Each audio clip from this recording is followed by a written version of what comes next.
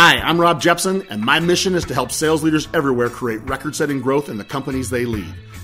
I'm here to share the secrets of the world's most successful sales leaders.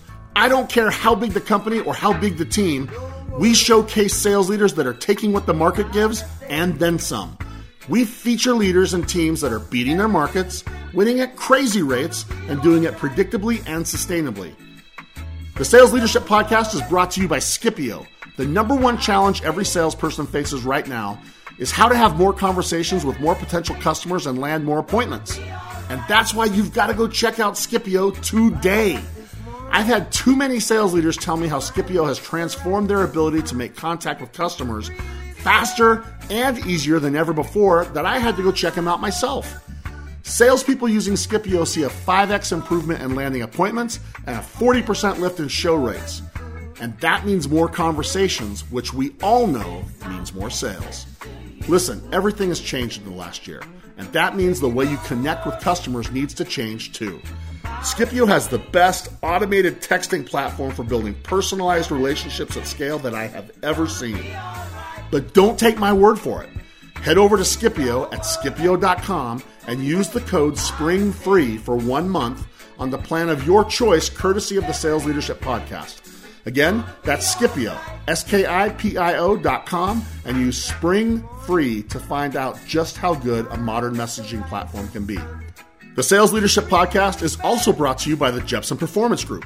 We help sales leaders make how they lead their most defensible competitive advantage. It doesn't matter if you're a new manager, a first-time VP of sales, or a seasoned sales leadership executive. We're all facing new challenges, and if you need someone to talk shop with, I've got you. If you want to become an elite, legendary sales leader for the team you lead, hit me up. Now, get ready for some serious insights from sales leaders that are making it happen. And remember, don't worry, we got you. Hello and welcome to the Sales Leadership Podcast, where high-growth sales leaders share high-growth practices and tactics. Today, we're joined by Dr. Garland Vance, founder and CEO of Advanced Leadership. Garland and his team help develop high-performing leaders by increasing their effectiveness and establishing leadership excellence.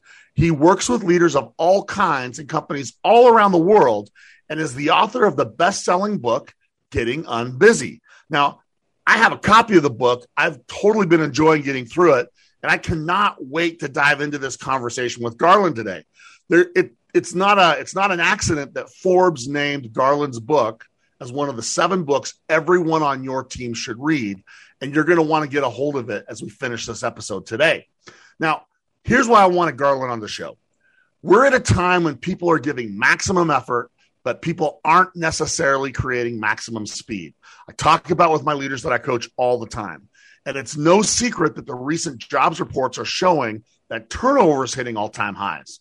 So today, Garland's joining me to talk about the effects of busyness in the lives of those we work with and those we work for, and what we as leaders can do about it so we can have impact that creates life-changing years for those we lead. I am so excited to have Garland join us on what I think is a super timely and a very important topic right now. Garland, thanks so much for joining me, and welcome to the show. Rob, I'm so excited to be here. I feel honored, man. Well, I appreciate it. I'm a fan of your work. I first saw you from your content that's on LinkedIn, which I thought was really strong. And then you graciously got me a copy of your book, and I've been going through that. And I can't believe I haven't had you on here sooner, to be honest with you. So thank you. This is going to be fun. Let's do it. Why don't we start by you telling us about Advanced Leadership, your company, kind of how you got it started, and really what you do for your customers. Yeah, so it started because I've been in leadership development as a W-2 for 20 years. I worked with this little chicken restaurant called Chick-fil-A. I've worked with Fortune 500 companies. And had them for lunch today, by the way. Just nice. Way to support the business, man. No, so I've been doing this for 20 years. And was at a point in my life where I was living in Houston, Texas, started seeing all of these oil and gas leaders. And I was also working with nonprofit leaders and realized they're all talking about the same problems. They're talking about the problems of competence. They're talking about the problems of not having enough time. They're talking about the problems of not having clarity, of not having a culture that they want. And finally, it was, I've got a doctorate in this thing. I love leadership development. Let's start doing something where we can go out. So branched out on my own with my wife in 2017, and we help leaders become the leaders they want to become and create the leaders within their organizations that they want to develop. I love that, man. What a great story. And not enough people really have that expertise. My experience has been, I don't know about other leadership positions because I've been really focused on sales. And right now you got several thousand sales leaders listening to you. My experience in the sales world has been people invest a ton of money on sales process, sales tools, sales training. But those same companies that spend millions on that for the sales function, when it comes to the leadership side, they say, figure it out. And they don't have any investment in sales leadership training, sales leadership tools, or sales leadership process. And that's why you see the average kind of tenure of a head of sales is, about 18 months and still falling. So, it's the truth. So 83% of companies say that they believe that they should create leaders at every level of the organization, right? So 83%. 5% of those companies have a strategy or a plan for it. Not even do anything about it. I mean, they just have a strategy and a plan for it. So it is a big need that companies know they have, and they often don't know how to make it happen. Okay. This is a great setup, man. I'm super excited for this one. So I'm not sure the best place to start. Maybe I'll start with what's top of mind for me. And, I'm excited. I don't really know for sure where we're going to go, except for I know it's going to be good. We're in the middle of this work from home era now. I don't even call it the post-pandemic era anymore, because this work from home thing has created some challenges. It's also created some expectations. It's created for others new levels of awareness. But I also think it's had an impact on the busyness factor in people's lives. I can tell you, for me, I couldn't wait to get back to my office because all of a sudden home could be home again. It's true. I did do way, way more when I was just at home. And so can we start with that? Has that kind of work from home element done anything or contributed to that busyness factor in people's lives? Yeah, absolutely. So let me define busyness before we dive into this. Thank you. So busyness is an overcommitment to too many good commitments. Nobody is busy because they're doing bad things, unless you're like a dictator or a drug dealer, right? Nobody's busy because they're doing bad things. They're busy because they have so many good commitments at work and at home that when you put all of those good commitments together, it creates an overwhelmed life. So what this work from home trend did for us is, at first, because of COVID, all of these outside commitments began to diminish, right? No longer could we, go to the movies or go to the plays or take the vacations. And so all of a sudden people had this extra time. And so busyness felt like it began to diminish, but our boundaries began to shrink as well. We only had this one life that we lived at home, and home became where we eat. It became where we work. It became where we sleep. It just started becoming our entire world. And as those boundaries began to diminish, what ended up happening is we took all that extra time that we're not commuting anymore, that we're not even showering anymore at this point, right? We took all that extra time and we filled it with more and more commitments, often work commitments. So the average person who was working from home was spending 3 hours more per day on work than they were when they were going into an office. And so here's my biggest concern, in all honesty, as we go back to a world where we have more commitments, is that we're now going to try to work the same amount that we've been working. And then in addition to that, start stacking all of those commitments that we haven't been able to get to. And it will result in overwhelming burnout if we do that. All right. That is a setup, man. That is a setup. You got my attention. I guarantee you there's a lot of people that are interested in where we go with this. So I want to sit on busyness for a minute. I really liked your definition of it. I was able to really relate to it as well. I imagine, because this is what you do for a living. You speak on it, you write on it, you teach on it. I got to think people generally relate to that definition because it makes so much sense. Can you talk a little bit, now that we have that definition, maybe a little more about the impact of business, and maybe the reason that I want to go there particularly, again, from the sales side, again, sales for a long time really has celebrated the grind. People sometimes want to wear the grind as a badge, man, or a medal, and it's like, how hard can you work or how much can you do? And, it's legendary. Some of the great athletes that embrace the grind. And salespeople, I often say are professional sales athletes because you're competing against someone every day. And that's why your work ethic matters so much. And so can we talk a little bit about more about that? I love your definition. Now let's start talking about the impact of it a little bit. Because you said you think it's going to bring burnout. I want to go deeper on that. Okay. Yeah. So the research showed, so I ended up doing my doctoral work. So I have a doctorate in leadership. I ended up doing my doctoral work on busyness and what it was doing because it nearly killed me.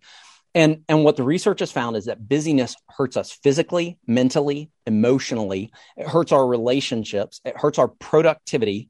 And it destroys entire organizations, right? So we can go deep on any one of those. Let me just touch in particular the burnout that I talked about and the physical results. So let's talk physical results first, okay? Our bodies are wired for stress. We are supposed to experience stress and respond to stress. But whenever we experience stress, it releases adrenaline and cortisol.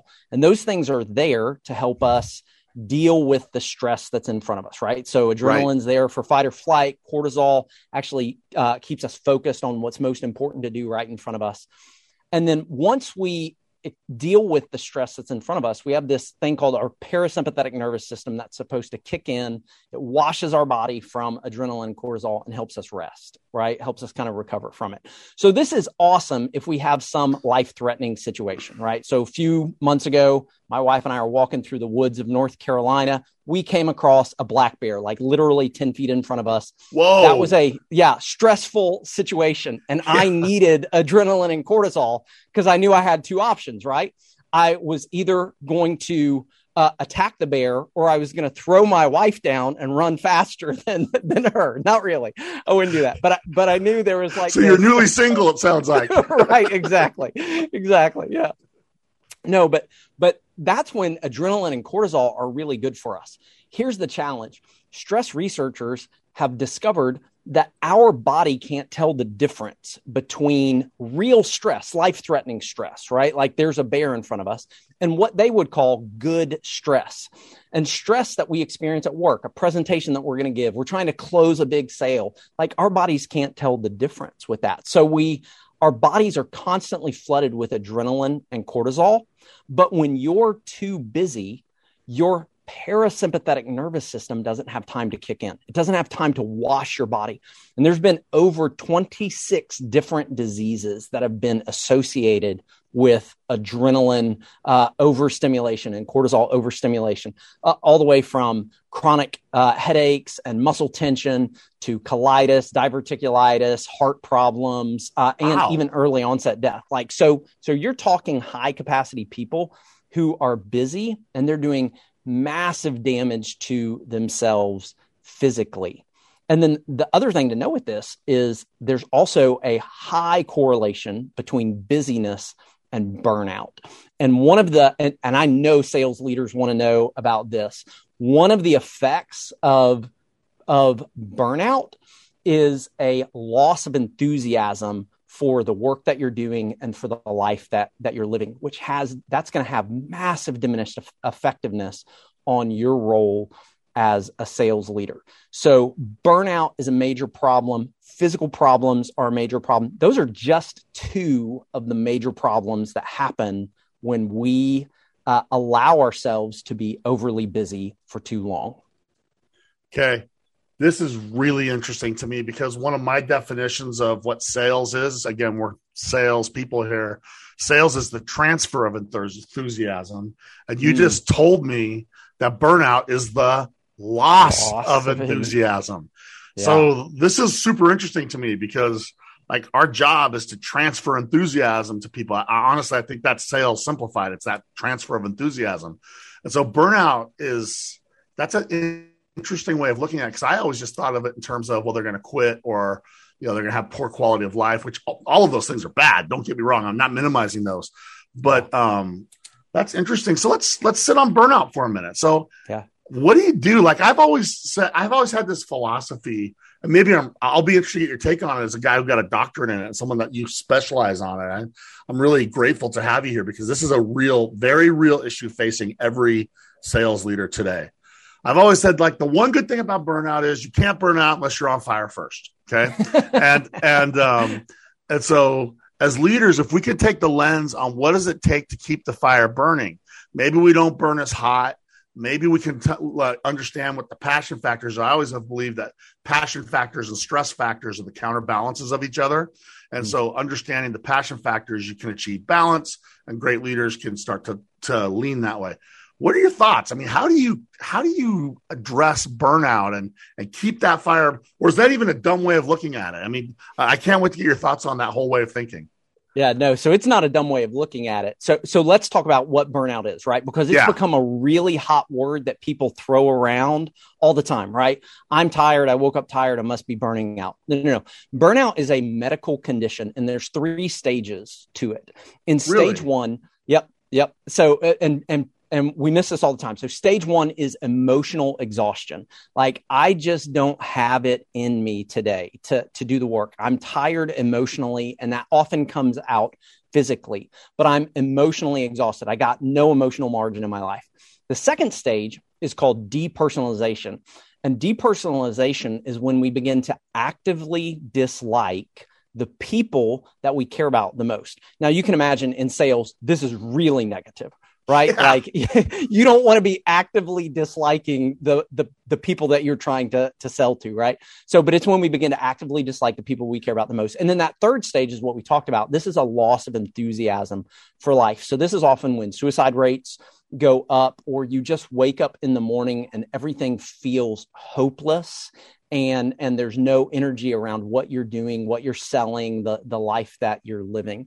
So what we need to do as people, it is first, we need to be aware of what those stages of burnout is, because you can look at your own life and go, wow, I'm experiencing depersonalization. Every time my kids ask me for help, I get angry at them. Or, when this potential client calls me, I get frustrated when I see their number pop up. Like, those are signs that there's burnout going on. And the challenge is, we often tell people that the way to cure burnout is to become more passionate about something. That's not true. The way that we deal with burnout is by disengaging for periods of time from the very things that cause us stress. So it's intentional disengagement, intentional rest, which is what great athletes do, right? They have a 9 or 10 month long season, and then they take 2 months to intentionally disengage from their training. They still train, they still work, they still get stronger, but they're taking time to rest mentally, physically, emotionally from it. That's how we end up helping with burnout, is by disengaging and by doing things that we love to do, but not things that we're necessarily paid to do or do professionally. All right. Now, okay. So those are 2. I got be aware and disengage. Is there anything else? Because I want to dive into these, but I want to get the model out. Is it 2 things that you do, or is there anything else? Well, there's a bunch that you could do, but I would say those 2 things are going to be 90% of what you need in order to do some burnout prevention. Because we're about to dig in, and I don't want to not have a good list for our listeners. I try hard to make sure that I temper my enthusiasm so our listeners can get what you need to give them. So this is fascinating stuff for me, man, because again, the jobs report shows people are leaving. I mean, the burnout is like a real thing. What I love is you said it's a mental condition. It's not a weakness. We've had a lot of people talking about like mental health and mental awareness and talking about it. So it's not like something that people have to hide from. But burnout, what I like about it is you have identified like these 3 stages. So you can actually see it coming before it gets to be a problem, is what I'm guessing. Yep, absolutely. So you can begin to see it. And, you talked about mental health. It's something that's really fascinating that's happening in organizations right now. Is a lot of companies are going, oh, our people are stressed out, they're burning out, we need to teach them to be more resilient. That is not true. Again, it's totally false. So what happens? Rob, have you ever seen one of those pictures or one of those videos where people take a watermelon and they start putting rubber bands on it, and they put like 100 rubber bands, 200 rubber bands, and eventually the watermelon bursts, right? From all the pressure. Yeah. Okay. So imagine you're a watermelon. I'm not saying you're a watermelon, but imagine, you're a watermelon. Imagine those who are listening are watermelons. And every commitment we put on our lives is another rubber band, another rubber band, another rubber band. And what's happening is organizations are looking at our lives, and we're getting ready to pop. We're overflowing. It's the tension is mounting because we have so many commitments on our lives. And organizations are looking at their employees and they're saying, we need to teach them to be more resilient. So all they're doing is adding one really big rubber band onto that watermelon. Instead, they need to be looking and saying, resiliency isn't the problem. Overcommitment is the problem. So how do we learn to help our people take off some of the commitments, take off some of the rubber bands, not just in the organization, right? Not just by getting clearer on your priorities in the organization, but also in their lives in general. How do we help them learn to take off some of the rubber bands so that they can become more resilient right there? So yeah, we can see it coming. We can see this burnout coming. And then organizations tend to make it worse because they're like, oh, y'all are burning out. We're going to teach you how to deal with that. And it's going to make it even harder. Which is why people say embrace the grind, right? Just embrace the grind. And, and so I think that, I don't know, like you work with all areas of people and all areas of business. I can't relate to the others because I've made a career in sales leadership. But I can tell you, as someone that works with sales leadership organizations all around the globe, there still is a big, there's a big perception of the winners just grind harder. And I think we're at a point where leaders need to understand that ain't right. I mean, that ain't right. And so I love what you're saying. I don't know exactly where I want to go next. I have my notebook's already filling up so fast. I got like 5 pathways that I want to go down, but we only have a 45-minute conversation here. And so I want to make sure we're on the right spot.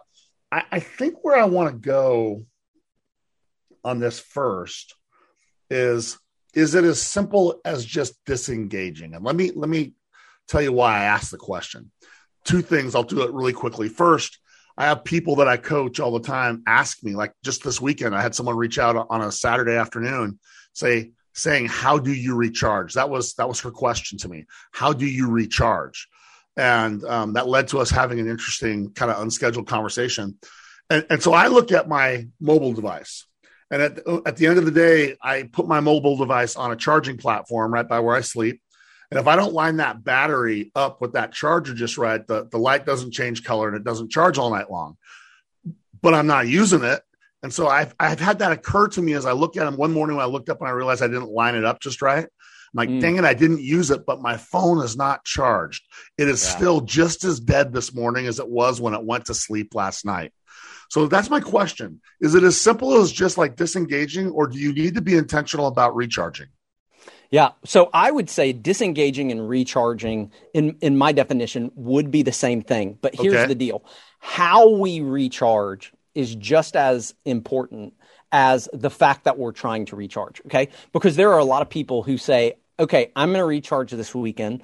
I'm going to, drink myself into oblivion. I'm going to watch Netflix the whole time. I'm not going to get off of the couch. I'm going to eat fried chicken, which sounds like a great weekend to me, but it's not a recharging weekend. So there are actually 4 ways that we need to recharge. Okay. Love this. So this comes out of what the research was. What are the tendencies of the most highly productive unbusy people? So I started studying this, right? Highly productive, but unbusy people. What did they do differently? There's 4 things that they do differently than anybody else. Okay. And I'm going to tell you what they are. And then let me compare kind of busy people to unbusy people. Okay. Beautiful. So the first thing that they do is they do relationships differently than unbusy people. They're all going to start with R. They do relationships differently. Second is they do recreation differently than busy people. Third is they do rest differently. And the final is they do reflection differently than unbusy people. So these 4 things, right, are what they do: relationships, recreation, rest, and reflection. really busy people, and I bet the lady who called you up and asked you, how do you recharge? Yeah. Really busy people, what they do is they fill their calendars full, and then they try to find, okay, where can I fit relationships, recreation, rest, and reflection, right? And they're trying to cram those into like nooks and crannies in their calendar, but busy people don't have any nooks and crannies in their calendar. Their calendars are overflowing. What highly productive, unbusy people do to recharge is they schedule those 4 first: relationships, recreation, rest, and reflection. They put those into their calendars first and then build everything around it. Okay. So let's, if it's okay with you, Rob, let's dive in a little bit more to what these look like. Go, baby, go. Okay. So relationships, there's actually 2 kinds of relationships that you need to prioritize. The first is your most important people, right? Your kids, they often have the same last name as you, or it's long-term friendships that you've got. These are your most important people in your life. You need to schedule time with them first. But the second that people often overlook is your most energizing people. Right. So I think we can all agree when you've got young kids, they're your most important people, but they're also your most draining people. Yes. So you want to have time for your most energizing people. So I just had coffee this morning with one of my best friends in the world. He's been a friend for over 20 years. And it was during the workday, but I literally, at the beginning of every month, he and I schedule our coffee or breakfast or lunch together, or whatever we're going to do that month. We schedule that first, and then I build the rest of my calendar around that relationship. It's the most energizing person. Okay, so that's relationships, most important, most energizing. Second is recreation. What is recreation? It's doing things you love to do for the sheer enjoyment of doing it. People tend to ignore the things that they love to do and think there's no value in doing those. If you love hiking, if you love fishing, if you love reading, if you love watching movies, going to a play, we look at those and in the grind mentality, we say those aren't important at all. But recreation re-energizes us. It recharges us. And that is a highly productive thing to do. Third thing is rest. They're intentional with the sleep that they get and with the mental rest that they get. So they give themselves time to mentally step away from work, to mentally disengage. And then the final is reflection. How do really great, highly productive people do reflection differently? They schedule time first to look back so that they can look forward. So there's 3 questions we found that have tremendous value that if you do these on a daily basis, they tend to help you reflect really well. So the first question is, what did I accomplish yesterday? Right. So for really high achievers, we tend to think that that every day we start over and we're already in a deficit. You know, we never have enough time to get everything done. So when we look back and we go, what did I accomplish yesterday? It allows us to start the day with some momentum. Wow, look at what I did yesterday. I made a lot of progress yesterday. Second question is, what am I grateful for today? So gratitude energizes us. It allows us to look at our life and go, I'm grateful for the glass of wine that I had yesterday, or for the long walk I had with my wife. I'm grateful that I closed this sale. I'm grateful. So we reflect on what we're grateful for. That energizes us. And then the third question is, what am I going to do differently today than what I did yesterday? And so it's really just an opportunity to go, here's why I messed up. Here's why I didn't live up to my own expectations. And here's the one thing that I'd like to do differently today. Those 3 questions give you the ability to reflect and then move into your day with a lot of energy and enthusiasm. I got a million more questions again. You're going to have to be a repeat guest for us, man. We could have done a show just on these 4 things, and we'd have run out of time because I could have only given 10 minutes for each of the 4 things, and that's not right. enough. I want to talk about how often do you reflect? Like I love this idea of intentional reflection. I have a morning routine to start my day, and the first part of my day is to try to get my mind into a net neutral space, because I'm really about mindset and trying to make sure I don't let yesterday's problems get me off to a bad start today. Yeah. I think this reflection stuff is a really key part of it. It's something I'm not doing. So you're speaking to me. I hope the rest of my, like I said, we have thousands of people listening. For y'all, I hope you like this, but I'm going to get a personal coaching session from you right now, Garland. So how often do you do the reflection thing? And you said the successful people schedule that. They're intentional with that. Is it a daily thing? Is it a weekly thing? What do you think? Yeah. So what I found is there is a daily element. Now, I'm going to be straight up. Anytime somebody tells me that I need to do something every day besides eat, I get angry with them. I'm like, there's no way. I'm not going to do it 365 times in a row. So okay. I would say I'm down with that. I get that. Okay, good. Like typically 4 or 5 times a week, I'm doing some type of reflection. Okay. I'm not beating myself up if I don't do it. I just know that today is going to be better more often than not if I do this reflection. So I would say there is a daily element to it. I incorporate this into my weekly review and preparation of, hey, what did I accomplish last week? What am I grateful for last week? What am I going to do differently next week? And then I do it on a quarterly basis as well, where I look back and go, hey, and team leaders can do this. If you're a sales leader, imagine bringing your team together and going, hey team, over the last quarter, what did we accomplish? Like, let's actually celebrate what we did. What are we grateful for? And before we even set what our goals are going to be and what the marks we're trying to hit for the next quarter, let's identify what did we accomplish? What are we grateful for? What have we learned that we're going to do differently? Now let's talk about the goals that we're going to set. So I do it almost daily, almost weekly, and definitely every quarter. I like that a lot. That makes a lot of sense. We only have 11 minutes left. And so I got to ask you one more thing. And then I want to start like putting stuff into some so what's for our people to try and like, as a result of, because we always try to give our listeners, as a result of listening to the show, what could you like use instantly? And I want to start like wrapping it up in a bow. I can't believe we only got 11 minutes left.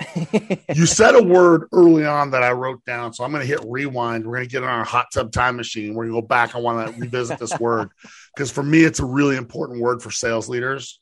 You talked about clarity. You mentioned it early on, and it got my attention because I'm one of these people that says in order to accomplish massive things, you've got to create massive speed. And I believe that clarity is the catalyst of speed and confusion is the enemy of speed. Absolutely. You brought it up right from the shoot. Like I've had that one with a star by it on my notes. I wanted to get back to it because I think I'm really interested in this world of busyness and being unbusy and doing the 4 things that you talked about and making sure that you avoid burnout, not because you're resilient, but because you're engaged in the right places, the right amount of time. Can you talk about the role of clarity in all this? Yeah, absolutely. So you're getting a preview of actually what my next book is about.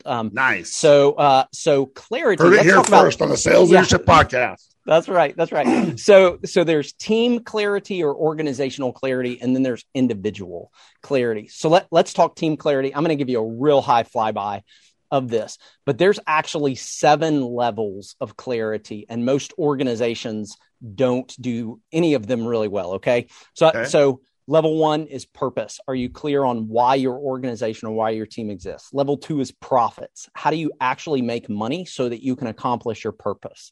Level 3 is priorities. What are the most important things for you to work on so that you can make your profit so that you can accomplish your purpose? Level 4 is plans. How are we actually going to get our priorities done so that we make our profits and accomplish our purpose, right? Level 5 is processes. What's the, people. Level 5 is people. Who are the people who are going to do the plans? What are the roles that are going to do the plans that are going to accomplish the priorities to earn the profits to help us fulfill our purpose? Level 6 is processes. What are the processes that we need to support the people who are going to do the plans, who are going to accomplish the priorities, who are going to get the profits, who are going to fulfill the purpose? And then level 7, and this is where we get it wrong so often, is problems. What are the problems that are getting in the way of the processes, people, plans, priorities, profits, and purpose? Like more often than not, organizations look at 1,000 problems that they have and they try to tackle them all at one time, rather than looking through it from this filter of saying, how do we get clarity on the problems that are actually getting in the way of those areas? Okay, so as a team, you have to have clarity as a team, but then that translates over into the individual's priorities. And I would say that you're going to have work priorities, and then you're going to have what I would call dreams and priorities. And dreams and priorities are, what are the things I want in my life? What are the things that are really important? So I live in Knoxville, Tennessee. But part of the reason I live in Knoxville, Tennessee is because we were living in Houston. We loved the people that were there, but we didn't love the place that we were living. And we were like, what would happen if we designed our life around where we wanted to live instead of designing our life around where my job tells me we have to live?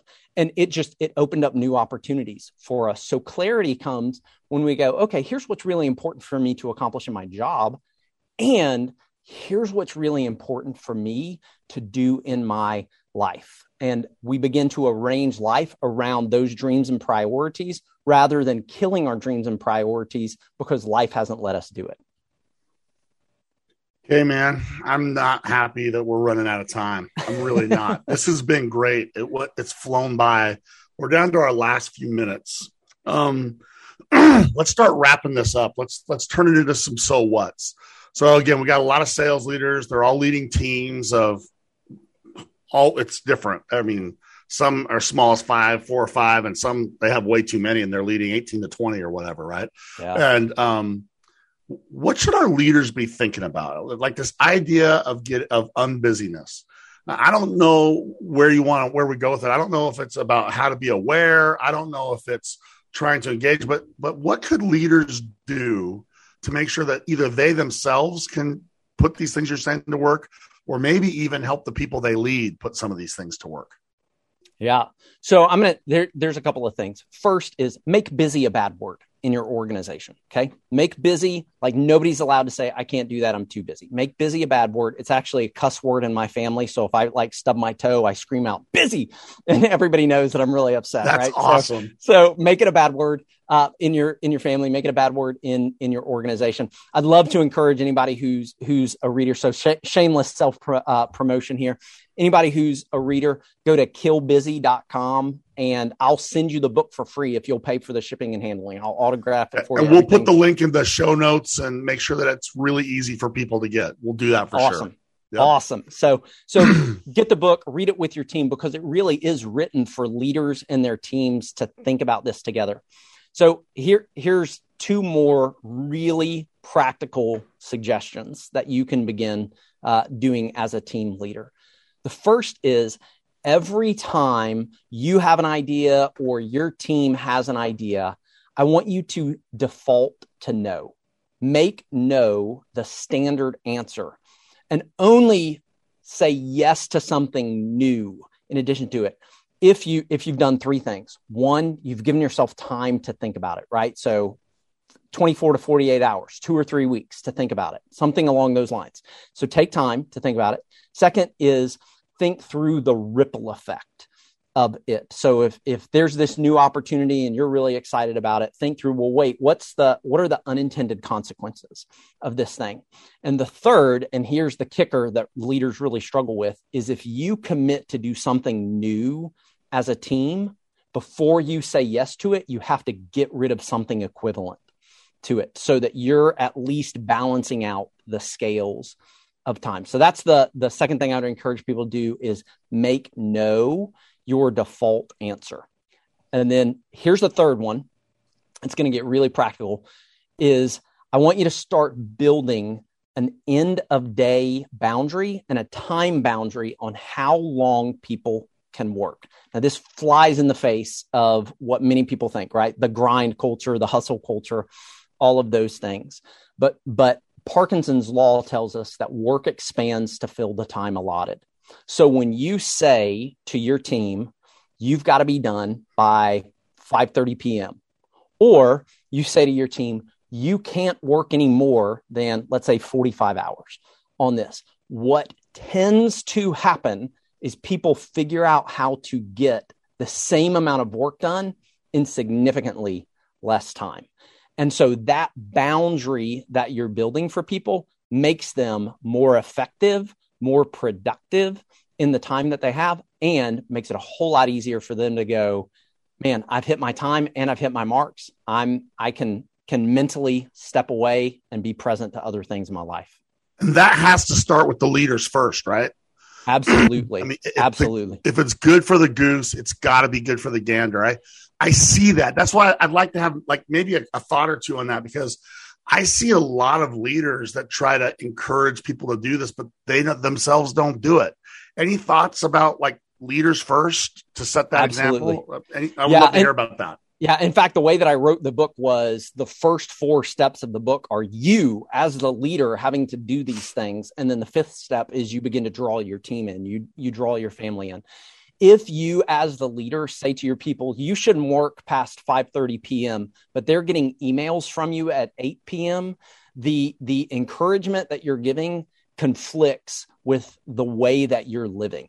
And the way that you're living is always going to trump that. So they're going to look and they're going to go, he's telling me or she's telling me not to work past 5:30, but they're sending emails. Right. But she's sending emails at 8 o'clock. So what she really expects is for me to work till 8:30, till 9 o'clock. So the leader has to set the tone. I did this with a leader a few years ago, a guy named Corey. He's a region manager of a large company. And he made the determination he would not send any more emails past 6 p.m. And he said to his team, no more emails, no more text messages past 6 p.m. unless it's an emergency. And if it's an emergency, you have to write emergency in the text message or in the and that changed the game. But he had to set the tone first. I'm not going to email anybody past 6 p.m. So, yep, the leader has to go first. Garland, I love your point of view on this stuff. I love your research on this stuff. I'm grateful that I got your book and that I've got you now as a new colleague and a new friend on this. And I'm grateful that you're going to say yes to come back a few months from now. We're going to go into this a little more. Let's put this final thought. You like how I did that? I do. I like that. Yeah. You've given us a great blueprint. I'd like to finish with this. And then we'll talk about how to get in touch with you and get access to your stuff, et cetera.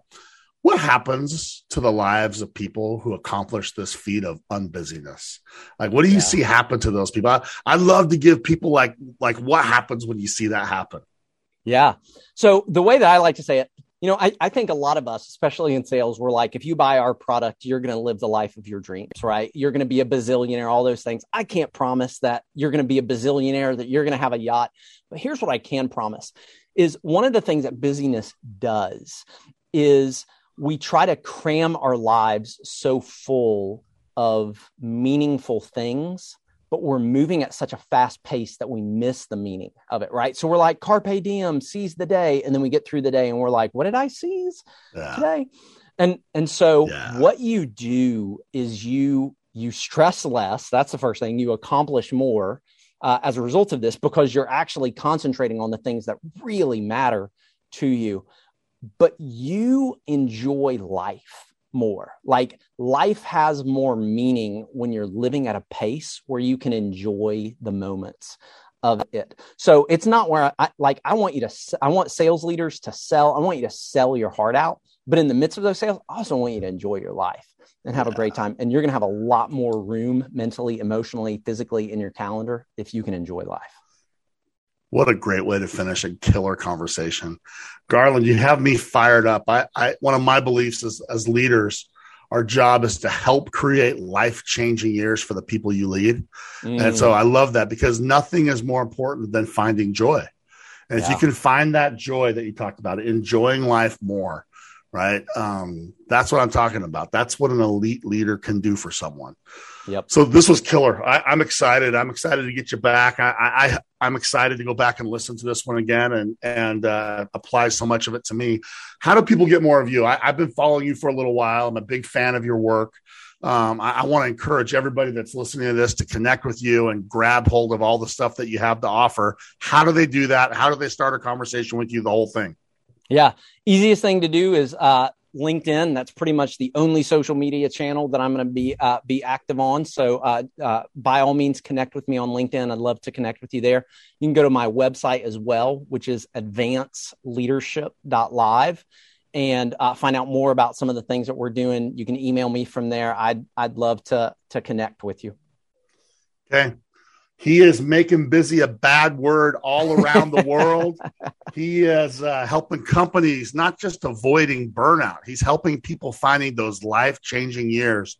It's something you can do if you apply some of these simple frameworks, simple approaches that he talked about. And what I love about it is it's small things that yield these giant improvements.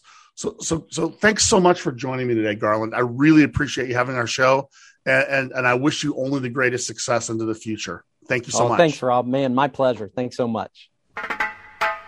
Hey, everyone. Welcome to another So What portion of the Sales Leadership Podcast, where we break down that interview and we ask ourselves, why did that conversation even matter? But first, I've got to thank my friends at Scipio for their support of the Sales Leadership Podcast.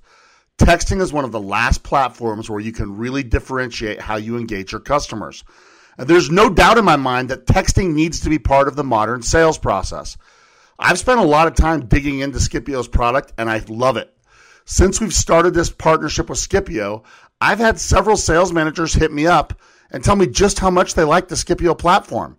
Its simplicity, powerful features, and the impact texting done right creates makes this a tool that's a no-brainer for the modern salesperson. Listen, not all text messaging platforms are created equal. And if you're looking to create more and engage more with your clients, and you also want to get more prospects to your demos and discovery meetings, just start using Scipio. Scipio's platform is the most powerful, most personal one I've ever seen. It's just that simple. I know the team personally, and I know they'll give you an amazing experience. So take advantage of a free month with no strings attached, compliments of the Sales Leadership Podcast. Head to Scipio.com and tell them I sent you by using the code ROB on the sign-up page. You'll be blown away how quickly the right texting platform can change the game for the members of your team. Now, this podcast is also brought to you by my company, the Jepson Performance Group. And if you're like most sales leaders, you've been left to figure out your leadership system on your own. And if that's the case, you need to hit me up, right? While there's no shortcuts to success, you can get there faster if you take the most direct route. And so if you like the content of this podcast, you're going to love the content in my community for sales leaders, Sales Leadership United. Think of it like the Home Depot for sales leaders. It's got my very best content and over 100 hours of training materials, and it grows every week. You can find everything you need in Sales Leadership United. And if you've never had a coach in your corner, now's the time to give it a try. As you're preparing for next year, as you're getting ready for sales kickoff, there's lots of companies right now that I'm helping as they work to make sure that they have an elite approach to how they lead their team in 2022. Listen, the greatest performers in the world in every discipline invest in themselves. So save your most precious resource, your time. Small improvements create disproportionate results in both sales and sales leadership. And if you can win just a little more, just a little faster, then you're going to get massive results. And if you want to find those small advantages that create massive results, hit me up today. So let's get back to my man, Garland. How great was that conversation? I cannot believe how fast the time flew by in that conversation. Seriously, I treated that interaction with Garland as a personal coaching session for me. And in the time since I recorded that and it goes live, I've put in tons of what we discussed to use since then. I've said for years that sales is a transfer of enthusiasm.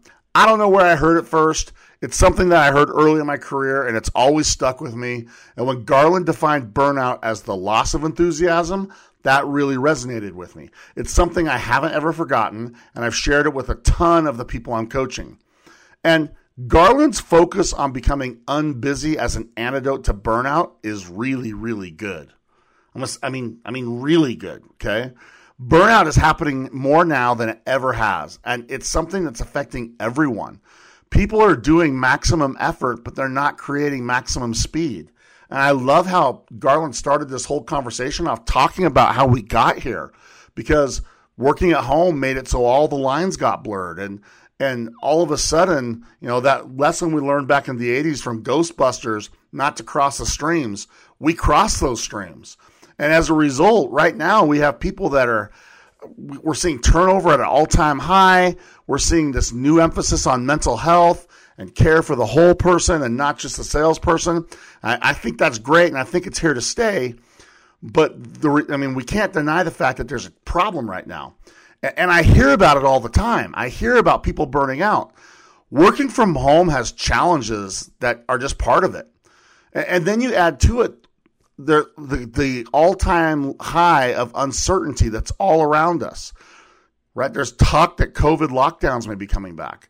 I had 3 companies that had previously signed me to do keynote speeches, sales kickoffs. They've reached out to me and told me that they kicked their kickoffs back till sometime next year because they're so worried about the COVID protocols that are coming. So I'm telling you, I think this conversation with Garland was perfect timing. There are so many nuggets in this one. The framework that he had around clarity was awesome. I'm all about clarity. I've been talking about it with my customers. I'm putting a lot of content out about it in my Sales Leadership United community. I've found that clarity is the catalyst for speed. I'm going to say it one more time. If we're in a world where in order to get massive results, we have to have massive speed, then we should know as sales leaders that clarity is the catalyst for speed and confusion is the enemy of speed. So you need to spend time on clarity. As you're going about your business and you're making your plans, you need to really be thinking, how can I make things crystal clear? Because your success as a sales leader is going to be bolstered or hindered by your ability to create clarity, especially at these critical times. And I also loved our discussion around recharging. Listen, I'm realizing that most people don't know how they personally recharge. I've used this metaphor many times. You may have heard me say it. The mobile phone, when I put it on my charging platform by my bed when I go to bed, if I don't line that up right, and it doesn't connect to the charger the right way, when I wake up in the morning, that phone is just as dead when I wake up as it was when I went to bed, because not using it is not equal to recharging it. And it's the same with you and your body and your health and your mind. Just not working is not the same as recharging, okay?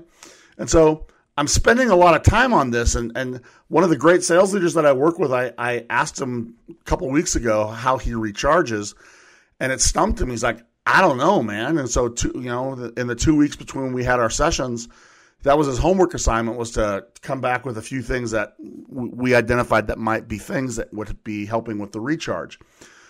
When he came back, he's like, Rob, I'm still stumped. And he had a few ideas, and we've really been digging into this, but that's a big deal.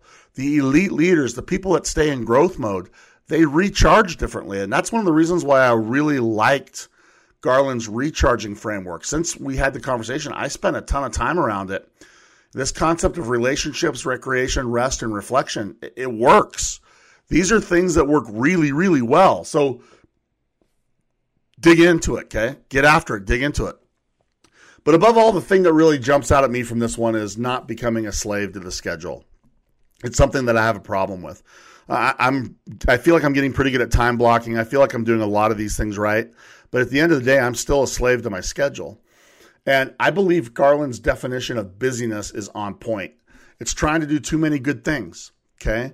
It isn't about having too many low-value activities. It's about taking on too many things that are good. And this is why so many people are suffering from burnout. This is why so many people are having both physical and business challenges. This is why it's become a very real condition that's destructive, right? And we as sales leaders can help prevent this. I believe that if we live our best lives, then and only then can we do our best work. And so if we are doing our best work as leaders, then we can create life-changing years for those we lead. So it's important that we live our best lives so we can have that kind of impact. That means the stakes are really, really high. So it's important that we do this for ourselves first, so we can then help those we lead do the same thing. So Garland, my friend, thank you so much for joining me today. This was one of the most important episodes in the 3.5-year history of our show. Thanks for helping me shine light on this and help avoid a state of complete loss of enthusiasm. So to each of you, I want you to do yourself a favor and head out to Garland's site, grab his book, check out his content, connect with him on LinkedIn. He gave you all the stuff you need to make all those things happen. But take the time to see what he's up to. He will help you do your best work, and as a result, you can live your best life. And that's something worth chasing, okay? I also want to thank my friends at Skipio. If you haven't already done it, make sure you go to Skipio.com. That's Skipio.com.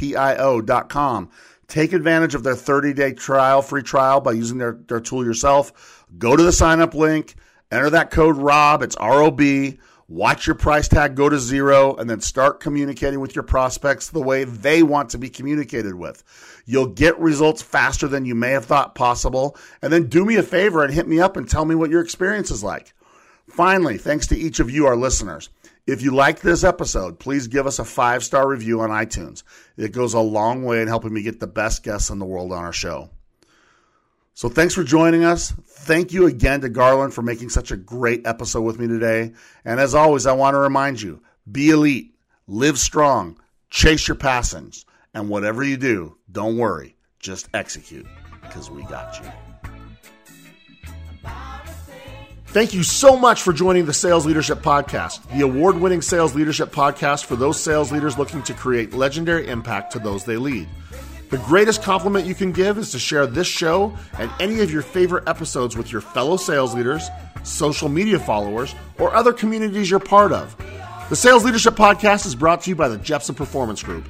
If you want to discuss any of the topics discussed on the show, want to level up your leadership impact, discuss executive coaching services, or even include me at an upcoming event, hit me up at rob@jeppg.com. That's rob@jeppg.com. And to those of you working to become a legendary sales leader, I salute you and wish you much success on your journey. Whenever you need someone in your corner, you know where to find me.